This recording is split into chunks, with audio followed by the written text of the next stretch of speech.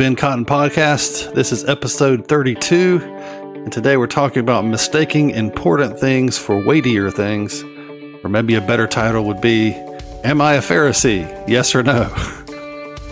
There's a good question for us to ask, and we're going to get into that today. Stay with me. This will be a short one.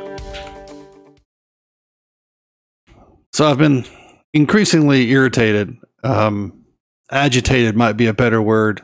Not really angry. It's just concerned about not so much the content, but the tone of a lot of what I'm hearing on social media, but also just coming out of from a lot of Christian voices, a lot of conservative voices, a lot of people who are talking about important issues having to do with people and justice and mercy and faithfulness, but talking about them in a way that is removed and professional and that is concerning to me.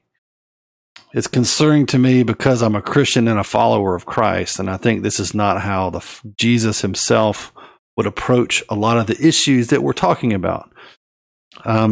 Jesus didn't approach things from a scientific perspective. He didn't talk about people, in other words, like specimens. And I think there's a lot of that going on, and we need to guard our hearts. So I just want to point out a scripture to you.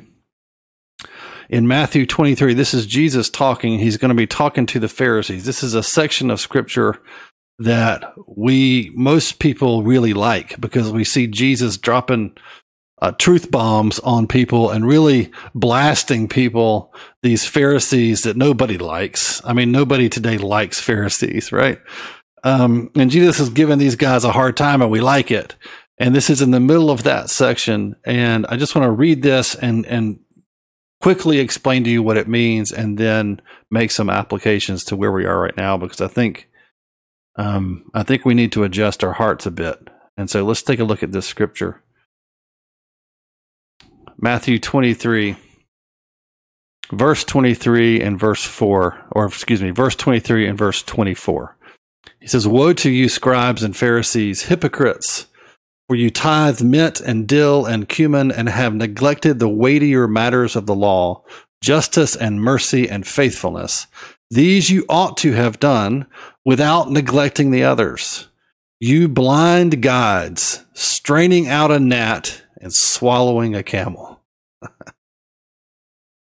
He just wasn't holding back there, was he? So what's this about? So the point of tithing, you need to understand the point of it. God's point of telling the people of God to tithe was to care for those that could not care for themselves. Okay, more specifically, that was the poor, widows, orphans, and also the Levites who were there to run the temple, to perform the priestly duties inside the temple. They lived off of those tithes and offerings. Yet the Pharisees had made it about their own self-righteousness. They were literally taking inventory of their spice rack in their kitchens, and then in order to make sure that they were tithing on even those tiny items in their kitchen cabinets. All the while, they were neglecting the point of the tithing, which was to seek justice, to take care of justices, people that were being treated poorly around them in their city, towns, in their sphere of influence.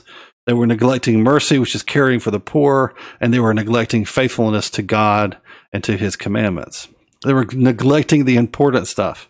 This is why Jesus says there that in verse 24 that they were straining out gnats and swallowing a camel, all right? What he means by that is that the smallest unclean animal in Jewish law was the gnat, and the largest unclean animal was the camel.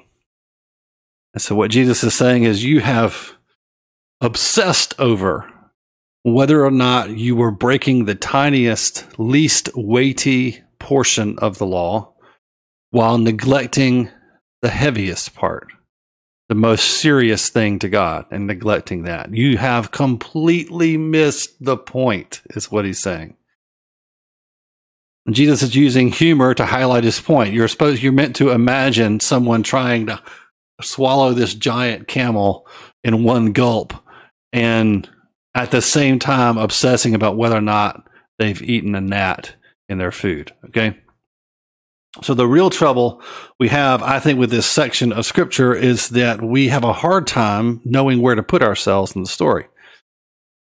We see Jesus rebuking these Pharisees, and we don't want to put ourselves in the blast zone of his words. So at least this is, I think, what I've done when I've read these portions of scripture is I kind of picture myself standing behind Jesus with my arms kind of crossed, going, "Yeah, stick it to him, Jesus. Get him, God. Those nasty Pharisees," right? And we're right that they are kind of the bad guys in the story, and Jesus treated them that way. But what if that's not where we're located in this story? What if where we're located is in the place of the Pharisees? Because the Pharisees didn't think they were Pharisees as we think of them. The Pharisees thought they were good dudes. They thought they were doing the right thing. They were very self-righteous. They were doing all the right things, saying all the right things, making all the right moves, had all the right opinions.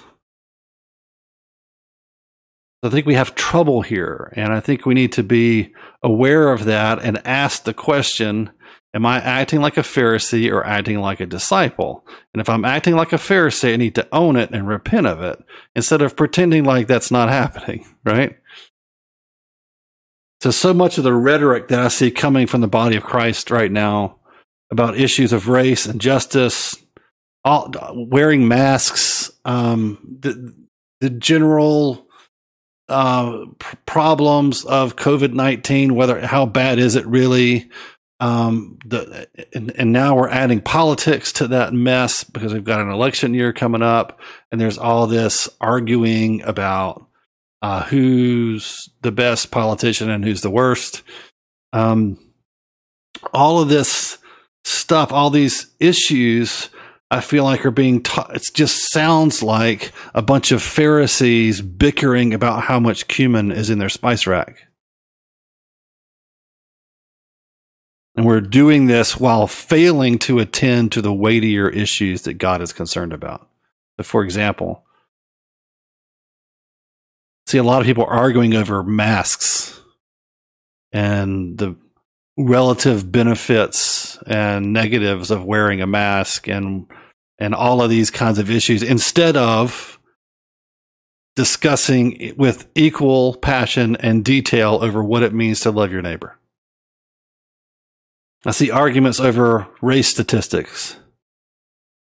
Long, large, entire videos put together arguing about race statistics and police brutality and what this stat says or what this chart says and all this kind of stuff, instead of simply bearing witness to the pain of others and lending a hand wherever we can, however we can. I see arguments over which politician you hate the most instead of praying for revival in the church, which is far more important. It's a far weightier matter than what politician you hate or like the most. Because notice that Jesus didn't tell the Pharisees in Matthew 23, he didn't tell them that they shouldn't care about tithing. What he said to them is, you should have cared about tithing, but also attended to the weightier matters, the more important matters to God. What they didn't understand, what they failed to see, and what Jesus was pointing out to them was that not all important things matter equally to God. Their piety was out of proportion with God's. Getting this wrong means the difference between a Pharisee and a disciple of Jesus. So the question is your passion, your zeal, the fervor with which you argue, or maybe you could say another way to quantify it would be how often you post about certain things and what fires you up and what doesn't. Is that zeal and passion and care in proportion to what God is zealous and passionate and caring about? Is the weight that you give to the different issues and opinions that you carry, is it the same, and is it in proportion to what God does? This is not a minor issue. This is one of the things that defines a Pharisee versus a disciple of Jesus Christ.